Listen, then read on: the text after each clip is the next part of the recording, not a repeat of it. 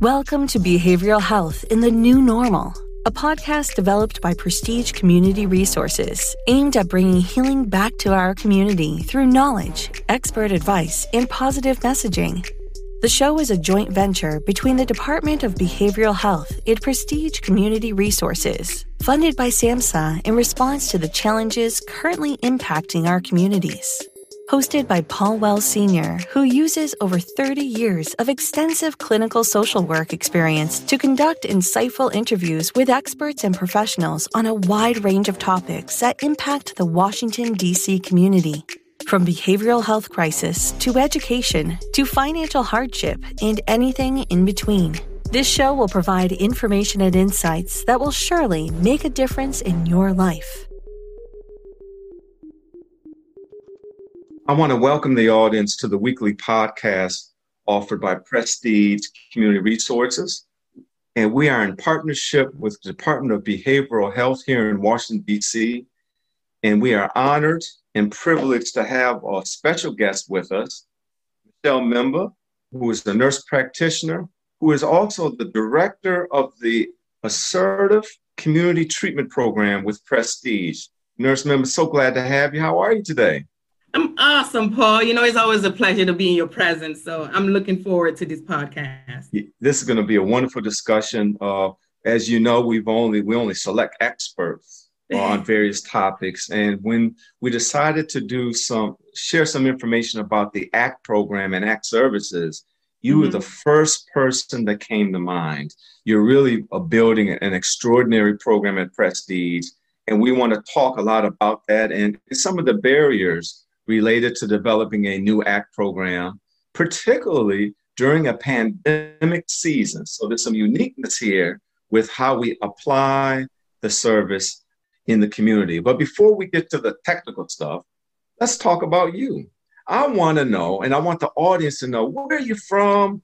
What was your training like? How did you prepare yourself for the field? When did you arrive to the DMV? Tell us a little bit about you personally. Of course. So my name is Michelle Memba. I am currently a nurse practitioner in the DMV area, and I have worked in mental health for approximately 10 years. I am originally from Cameroon, Africa. I came to the United States and settled in the Silver Spring, Tacoma Park area about 1997. I moved here with my parents, and we pretty much migrated from Cameroon, Africa, and transitioned into a new culture in America around that time. And my mom, my parents came with 6 kids. And so it was a big transition for us. It was an eye opener. It was a different culture, different way of living, different food. I remember the first time I smelled popcorn, it made me sick to my stomach because we don't necessarily cook with butter. So, just little things like that you're learning in a new culture, and you try to really acclimate yourself to and figure out what do you pick from that culture and what do you leave behind. So that was very different. And during that time, I saw my parents going from being extremely happy about their accomplishments and happy about where they were to being a little bit apprehensive and a little bit scared, because here they are in a new country with 6 kids and have to figure out how do we feed those kids and put a roof over their shoulders. Yeah. That was my real first introduction to mental health. Okay. I come from a culture where mental health is not really popular. It's not something that we learn about. We don't really do counseling therapy. You have to kind of deal with your feelings, deal with your emotions. And so when I came here, I noticed and I realized, oh my God, if somebody that has already had this experience can just talk to mom and dad about it, or somebody who has an idea of how these things can affect you, the anxiety that comes with it, the depression, the sadness, maybe mom and dad will be in a better place and feel more confident that they can take care. So that was really my first introduction. So from a very young age, I was already committed to learning a little bit more about mental health. I didn't know what profession I would go into, but I had an idea that it would have to deal with the mind. It would have to deal with dealing with emotions, dealing with feelings, feeling good about yourself, things that help you become a person of confidence, a person that you want to see every day. So, it's remarkable at that age, the level of sensitivity you had just around emotional distress, right? Yeah. So it sounds like you already had some gifts or some natural attributes that lended itself to being especially aware when someone's emotionally uncomfortable. Talked about Yes. the anxiety you picked up on, the depression, situational stress. Yes. But again, it's remarkable that at such a young age, you were gifted with the ability to, one, assess it, and two, to know that should be a remedy to that, that there should be. And Well, not the knowing thing what is, it was, but yeah, and I think what it was is that when I was back home, my parents came home from work every day happy. I mean, excited. They would bring us, whether it was the street food that they bought or mom may stop and get some yogurt, something. It was almost it was weekly, at least twice yeah, a week. Mom and dad would come home with things to make their kids know it. And when we came here, all of that changed. I wasn't expecting them to come home with gifts, but I was expecting them to come home with smiles. And right. that was missing. The And I smiles realized left. how Okay. Mm-hmm. exactly. And I realized how that was affecting me. And my train of thought was, if it's affecting me this way, I can only imagine how it's affecting my younger siblings.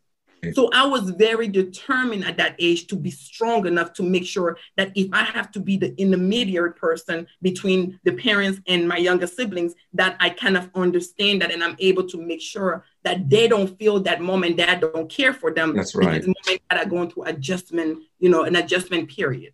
Michelle, I've mentioned time and time again on this podcast that I don't believe people who do this work, behavioral health services, choose to do it. I think we're chosen to do it and chosen through a set of experiences, almost some divine application.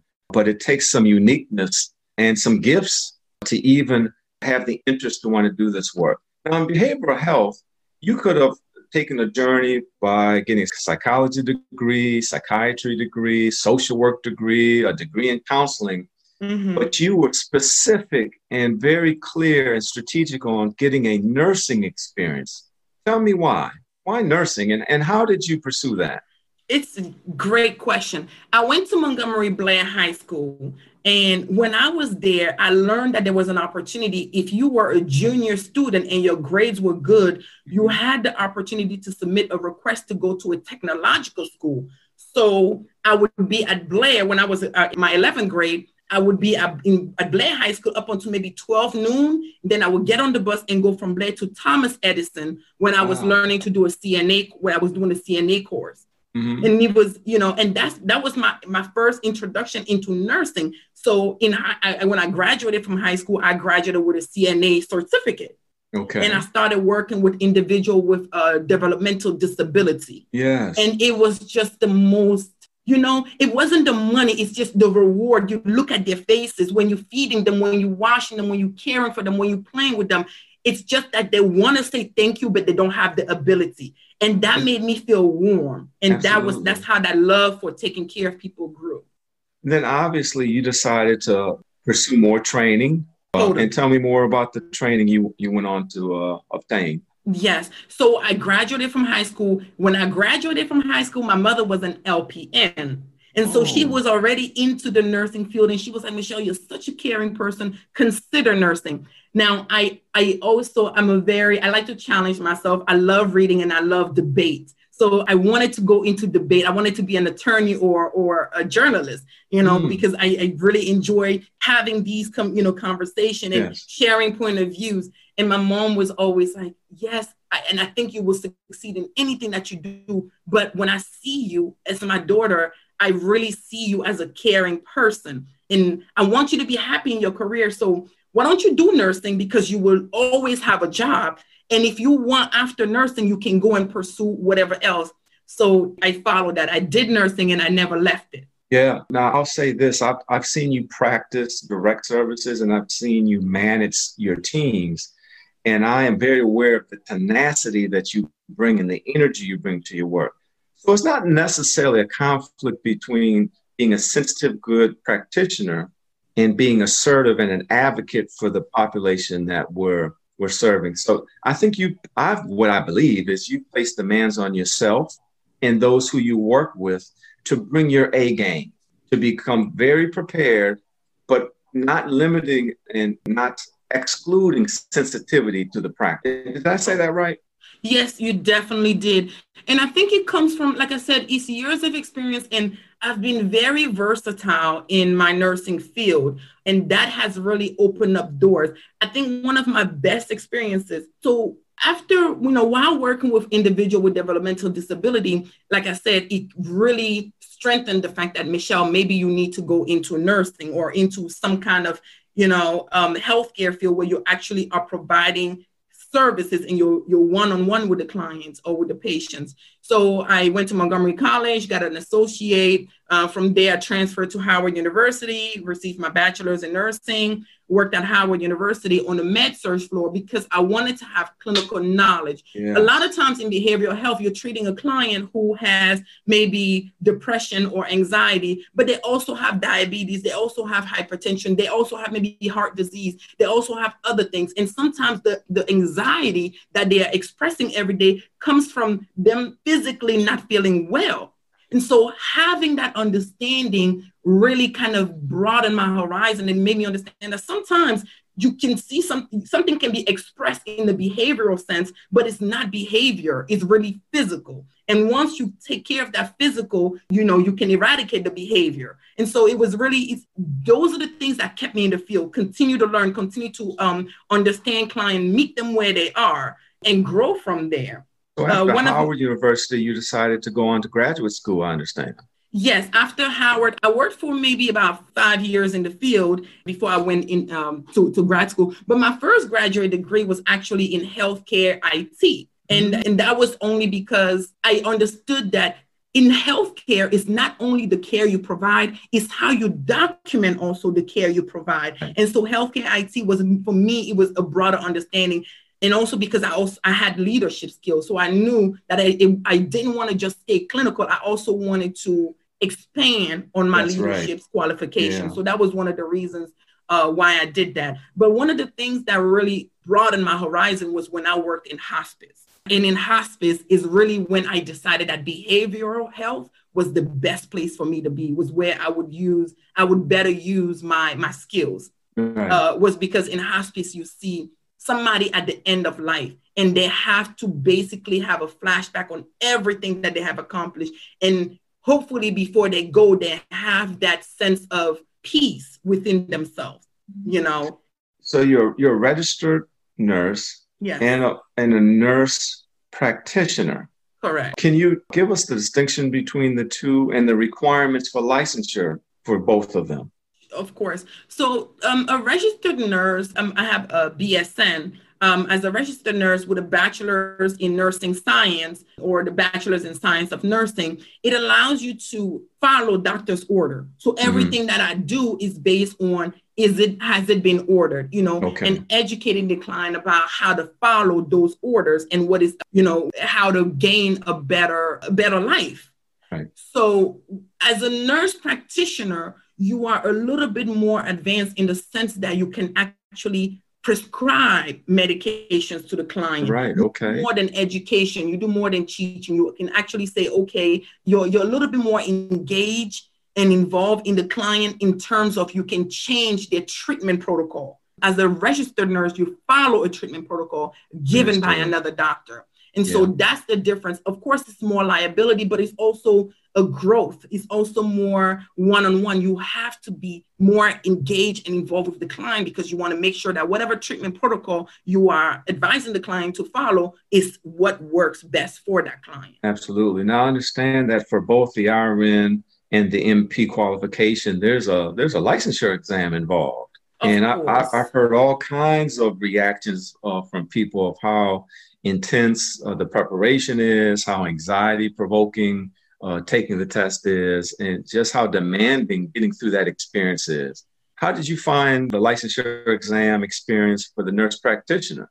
I found it to be definitely challenging, but I was very confident that I had the best education. I was very confident in the program that I went to. I went to Walden University. Yes. It was online, so it allowed me to continue to work. But during that time, I was already working in mental health, and I was working as an ACT nurse. So I was exposed to some of the things that I would read every day, in school. And I also had some of the best preceptors. I worked with Dr. Kazi, who is an ACT doctor, an ACT provider. She had worked at St. Elizabeth. She had worked at MBI. She had worked on the ACT team. She'd been out on the field. So a lot of education with medication and side effects and what's best. And I mean, I had that advantage that some nurses in their training and in their schools don't have. I also work part-time with Veritas Healthcare in Georgetown with two doctors, Dr. Christopher Roginski and Dr. Naveen Reddy, who were so instrumental to my growth. And to this day, they still are, because I consider them mentors. They opened up doors, they educated me, they made sure that don't just be the nurse practitioner that gives medication just because you just want to write a prescription. Understand what medication is best for your client. Understand the behavior that I presented and know what you're treating, which is really important. And so having that safety first was it was how I was taught. And to this day, that's how I operate, safety first. Absolutely. Quality supervision, good mentorship is critical for you to fully develop and be the best in your field. In fact, my first clinical supervisor, I still maintain a relationship with today. She's up in age now, but that first year out of graduate school, I was under her supervision, and I learned so much in the first 2 years. And she guided me and corrected me and gave me the support that was necessary. Now, Michelle, I'm a field instructor, and I also teach a class at Howard University School of Social Work. And as you know, in many programs, there's a direct service track and there's a macro track, which is more of the administrative management track. And there's always a question raised by students, which one should I pick? Should I do direct services or should I take the macro track? And I am always an advocate of, let's start with direct services. Okay. Let's master the skill set. Let's understand how the work gets applied in the trenches. Because if you're good clinically, you can transfer that into a good administrator and manager. But if you begin just focusing on the management aspects of the service, you may not fully develop your clinical dexterity, being able to really apply some of the models and theories that we take so long to learn in our training. So I appreciate your professional development, because you really were focused on clinical applications, mastering those theories, and what we're getting ready to talk about is then administrating and overseeing programs that offer the service provision. So let's talk about Assertive Community Treatment, ACT program. What is ACT? Tell our audience, what is that? Assertive community treatment. Even when you say ACT and somebody says, oh, what does it stand for? And you say assertive community treatment, you still have to explain that, because the regular person walking on the street is still going to look at you like, okay, what does that mean? And so on the ACT team, we treat individuals with severe mental illness. We treat individuals that are the frequent flyers in the hospitals, in the ER, because as soon as they feel bad, as soon as there is something, their first thought is, let me go to the ER. We treat individuals who have long, years of substance abuse issues. We treat individuals who have psychosis and psychological issues that are either untreatable, have not been treated, or that medication are still not really working at that point. So this is the profile or the group of patients that we used to refer to as seriously and persistently mentally ill. Correct. We're talking about that group? We're talking about that group. That group. So we're working with individuals that, even if they need constant monitoring, they need constant reassurance, they need constant assistance. You have somebody who gets up in the morning, has to take their medication, but doesn't really understand how to take that medication, even though it's written on the box.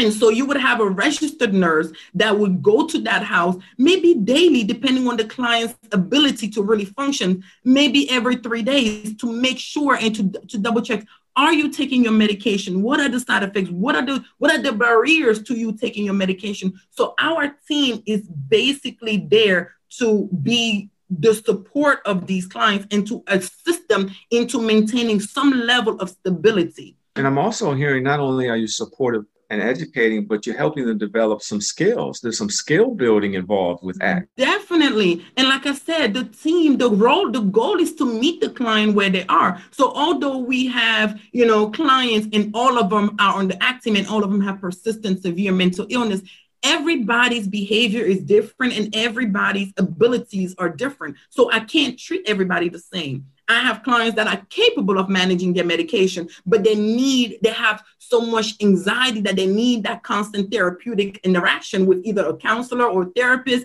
And that may be all that they need. They are able to go to work as long as they know they have that support.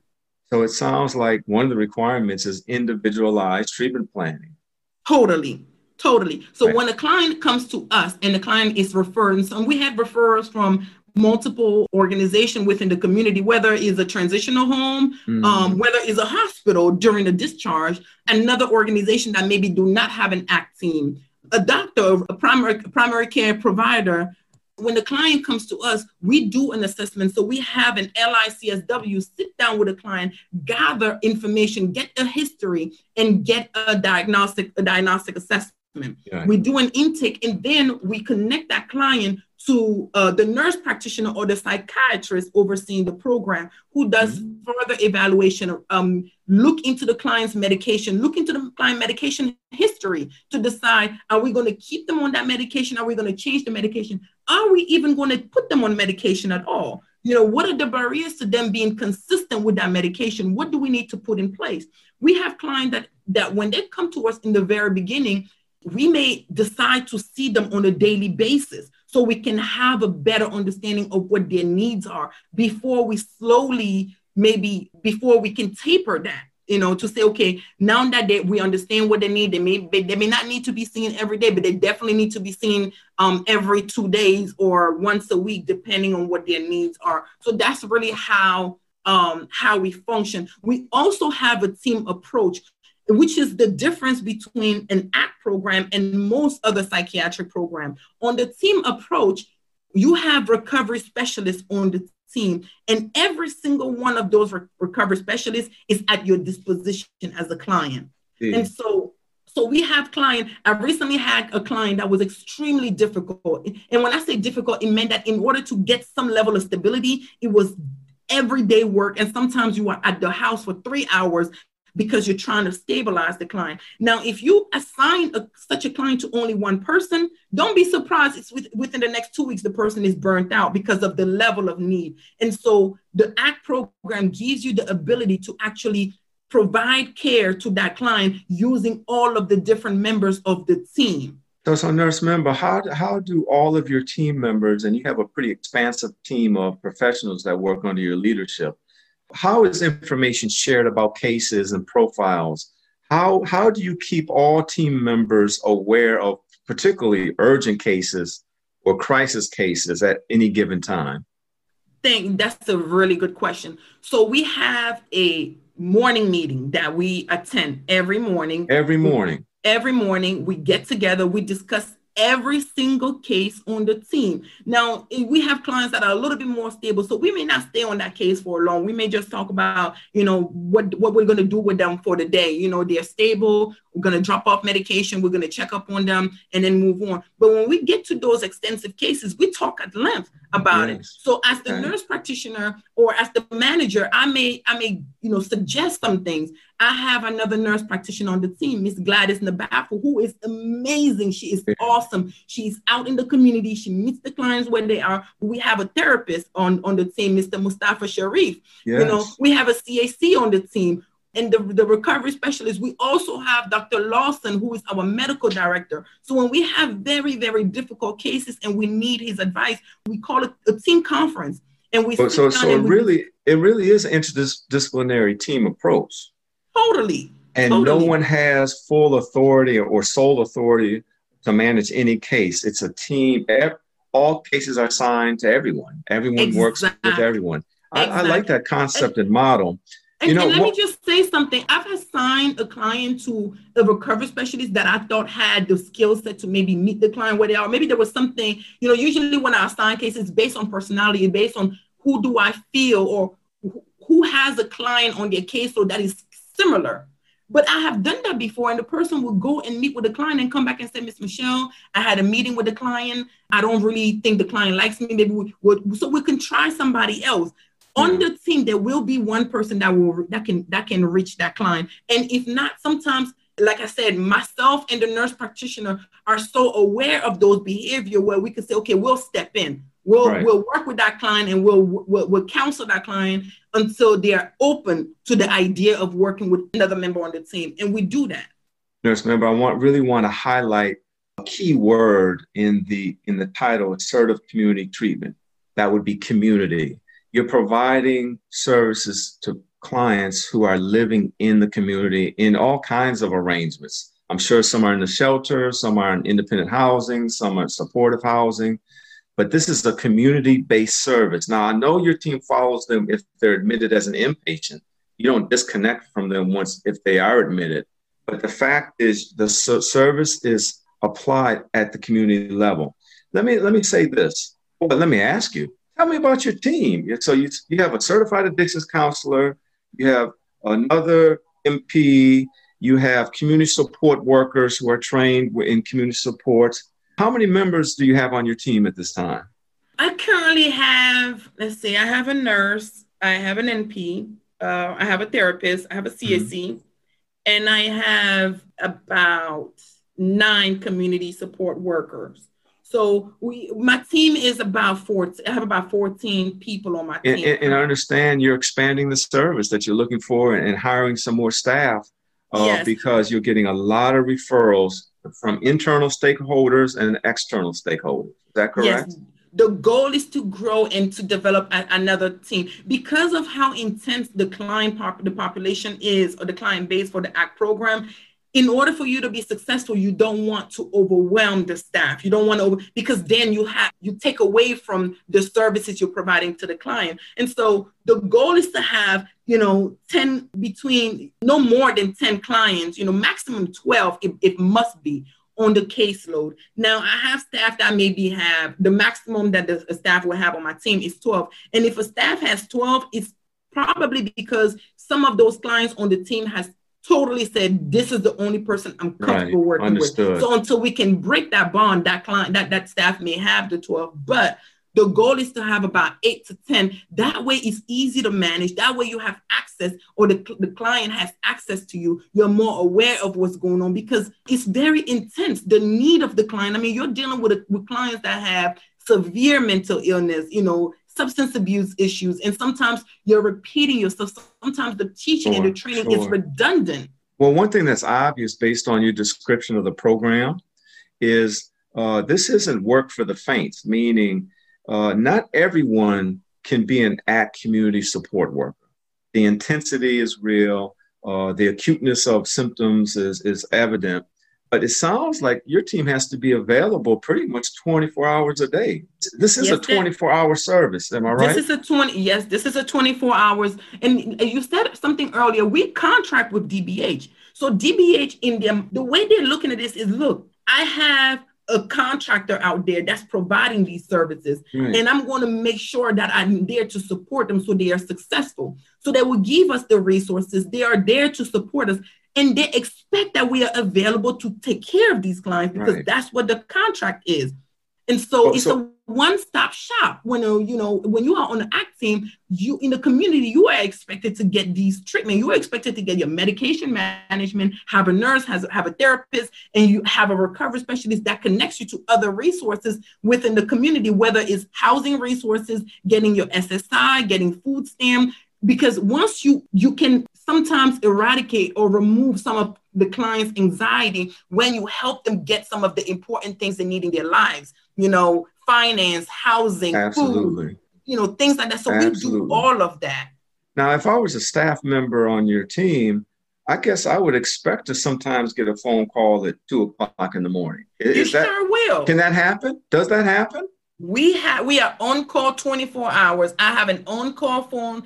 And it's passed around from staff to staff every month, and you get to actually every 2 weeks we pass the phone because it's tedious, and that phone will ring whether it's clients that are connected to other organizations. We have clients that are in some day program. You can have a client go to a day program and throw a fit the day program will call you to say, hey, Right. we might need you to send your staff over to see, because once the staff develop a good rapport with the client, sometimes the staff can easily decompensate the client, or the staff can easily help the client kind of work through that feelings before you have to call Access Helpline or try to FD12 a client. So Absolutely. the goal is, what is the least restrictive measure first and safest? And then we work that way. Are you tracking outcomes, and how are you measuring success as a team and as a program? Are we looking at reduction in rehospitalizations? Are we looking at successful application for entitlements? How are you measuring success as a program and as a team? So when I started, that's a good question. That was my first thought when I started. How do I show value to the CEO, to the CFO, to the team, to Prestige? How do I show value of the act? So I developed a tracking system that we record the MUIs, we record the incarceration rate on our team, we record the hospitalization, we record progress. We discuss clients that we met that were at a certain place and now where they are. And every month when we go through our chart and we talk with the team, it gives them the incentive to keep doing the work that they do, because they see directly the impact. This is where we started. This is where we are. They see that direct impact that we have on the client and on the population. And I'm sure when you look at the balance records too, it's not just from where they started, but if you compare where they are now against their entire treatment history, the progress is even more remarkable. Because remember, this is a group of clients, as you described, that rotate in and out of institutions, whether it's incarceration or psychiatric facilities. There's a chronic rotation, there's chronic instability. And so if we measure the current experience against the last 10 years of instability, I'm sure we would be impressed around the kind of impact you and your team have had with this group of clients. Now, I would be remiss if we didn't talk about COVID-19. This pandemic has really disrupted and changed the face of how we provide services in the mental health community. Telehealth now is the primary method of engagement for MHRS or, those receiving outpatient mental health services. How has this pandemic impacted the ACT service, or has it? So one of the things that I do when I'm hiring staff is I make sure they're aware that they're essential workers. I made sure once they lifted the restrictions in the city and we could go out and work, the one thing that I asked for were equipments for the clients, for the staff, so that they don't feel that they're not supported, and they make sure that they have what they need if they had to go out in the field. What equipment was that you requested? What did that include? When I meant to say supplies, not equipment: gloves, face shields, mask, hand sanitizer. So that at least if you have to be in the field, or you're going in the field, or you have a client that is in need, you don't feel that you can't support the clients because you don't have what you need. Because I would imagine that based on the chronicity and acuteness of symptoms for this population, that unlike just standard community support services, your staff would actually be out in the community more often, that you wouldn't rely as heavily on telehealth because you have to engage with the person within their system. Am I saying that right? You're saying it very, very right. And that's why when you come on the ACT team, before I even start an interview, I want to make sure you understand the risk, the exposure, and what you will be doing. This is a job of passion. This is a job you do because you want to see somebody go from where they are to where they need to be, or where they could be, or you want to improve their lives to a certain degree. And so if you're not committed, if you're not willing to come out of your comfort zone, it's not something that you will be able to be successful in doing. Your program is so attractive, and I'm sure the pay rate is probably slightly elevated based on the risk, critical skill set, and the risks that are imposed. And I'm sure you're attracting various kinds of persons who want to do this kind of work. Have you had the experience recently that some people have joined your team to only find out that this is too intense, that this is I didn't sign up for all of this. Have you had that experience? I sure have. I think, in theory and in the book, it's, you read about the act and it sounds attractive. It's like, oh my God, it's a teamwork. Look at all of it. But then you come in and you may realize this is more intense than what I'm willing to sign up for. Yeah. And, you also have to understand the pandemic has put a lot of people in this fear. And I understand some people don't want to take the risk. Some people are just not. They don't feel that they are the kind of people who can take the necessary precaution, or they just don't want to be out in the field. I understand that. So when I'm interviewing and when I am teaching, or when I'm trying to draw, people to come onto my team, my main goal is to explain to them the intensity of the program, the risks that come with the program, but also the benefit. You're going to work as a team. I encourage staff, don't go out in the field by yourself. Go with one of your team members, team up together, see clients together, document your note, in the right time, if you see a client today, take the time, because if you're doing it as a group, or if it's two of you guys going out in the field, not only do you mitigate the risk factor, like the safety, making sure that you're not exposing yourself, or you're not in a client's home by yourself, especially if you haven't developed a rapport with the client yet. So the goal is to make sure that before somebody joins the team, they have that sense of awareness. Now, it's not to say that you can't come and realize that that's not where you belong, but at least you are aware of how intense the program is and that you will be supported. Absolutely. Now, I know in your role as director, you have complete authority and oversight of all elements of the program.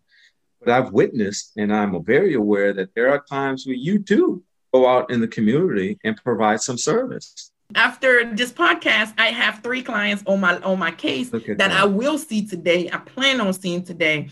And again, you look at risk factors, you look at what has been the benefit. If they respond to me, and I know that by having a visit with me today, it might lessen the chance of them going to the ER because they just want to be able to have somebody that they trust. You make those sacrifices. You make those sacrifices for your team. I really appreciate your attitude. Not only do you teach, train, and supervise the delivery of the service, but you model professional behavior as well, being flexible, being available, having meaningful and deliberate contact with the consumers that are under your care.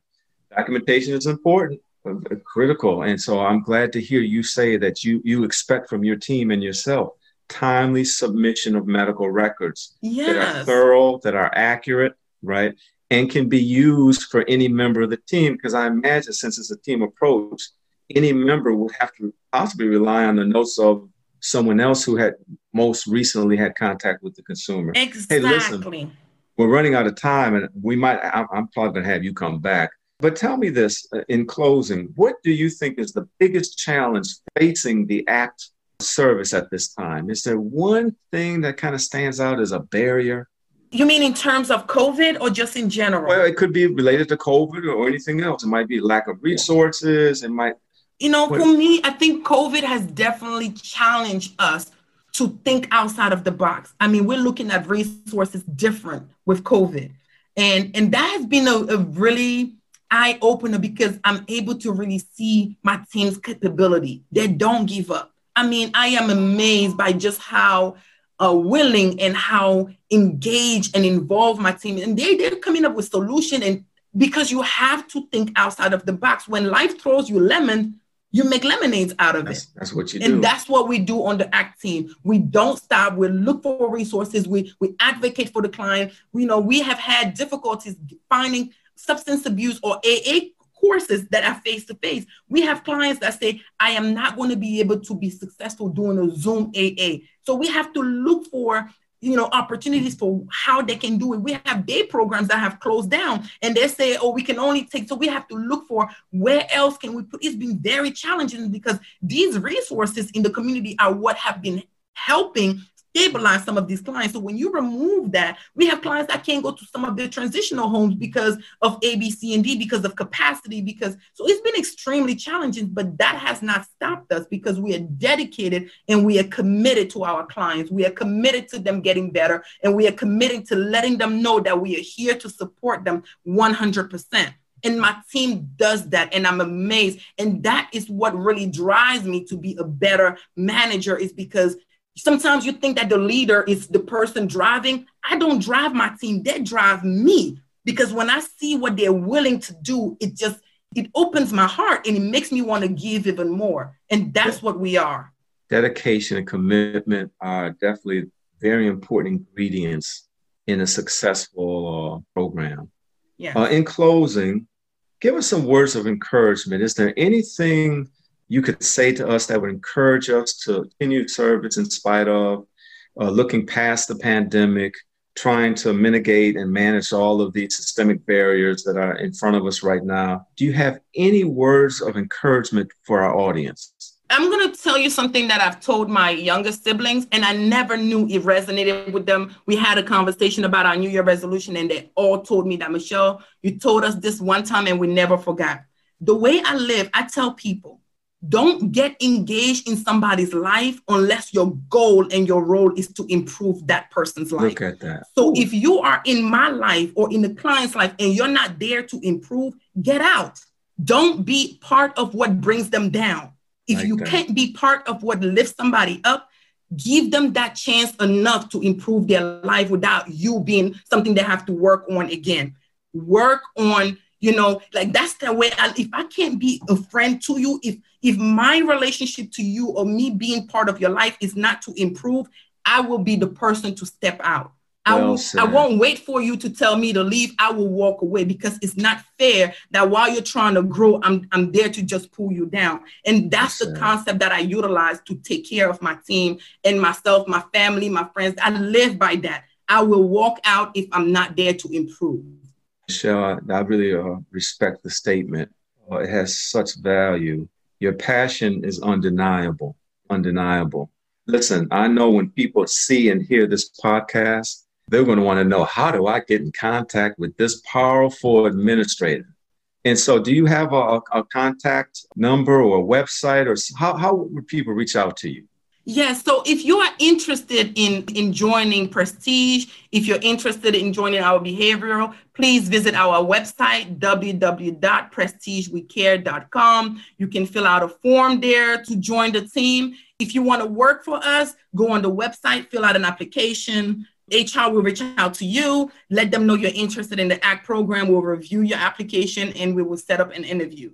I'm encouraging and challenging everybody to give, especially during this time. Yes, open up your heart and give. Prestige is an environment of giving. It's an environment of building, of growth. And that's what I really love and appreciate about our CEO, is that he's all about growth. He's all about, you can't leave if you came here, you need to leave up here, Michelle, Can you share with us your email address, please? Oh, yes, of course. My email address is mmba@pbhdc.com. Yes. Also, please visit prestigecommunityresources.org to donate. We have a nonprofit organization that is connected with Prestige. We provide food for our clients, clothing for our clients, housing for our clients. We are there to improve their lives, and any donation goes towards that. We give out phones so that the clients can reach out to their recovery specialists or their therapists or their nurses so that they can improve their care. We have clients that are, especially with the ACT team, we have clients that are substance abuse, and no matter, despite the effort that we put in, we are aware that there is a possibility of relapse. We offer Narcans. We have outreach, community that walk out and canvass the street to assist. That's right. So we donate. We are really part of the community. I live in Ward 8. I see it, and I am proud to be a Ward 8 member. I am proud to live and work in my community because I love this community. Nurse Michelle Mbah, I'm telling you, Director of ACT Services with Prestige. Has been a delightful conversation. You've definitely provided some rich information for our audience to kind of digest, and I'm sure people are going to reach out to you probably immediately to get more information from you. For our audience who's listening, if you want more information about who we are and what we do at Prestige, please visit our website at prestigecommunityresources.org. Listen, as always, I want to thank all of you for joining us today. It's been a very enriched conversation. It has been a pleasure to be your host. Until next time, stay safe and be well. This podcast is a part of the C-Suite Radio Network. For more top business podcasts, visit c-suiteradio.com.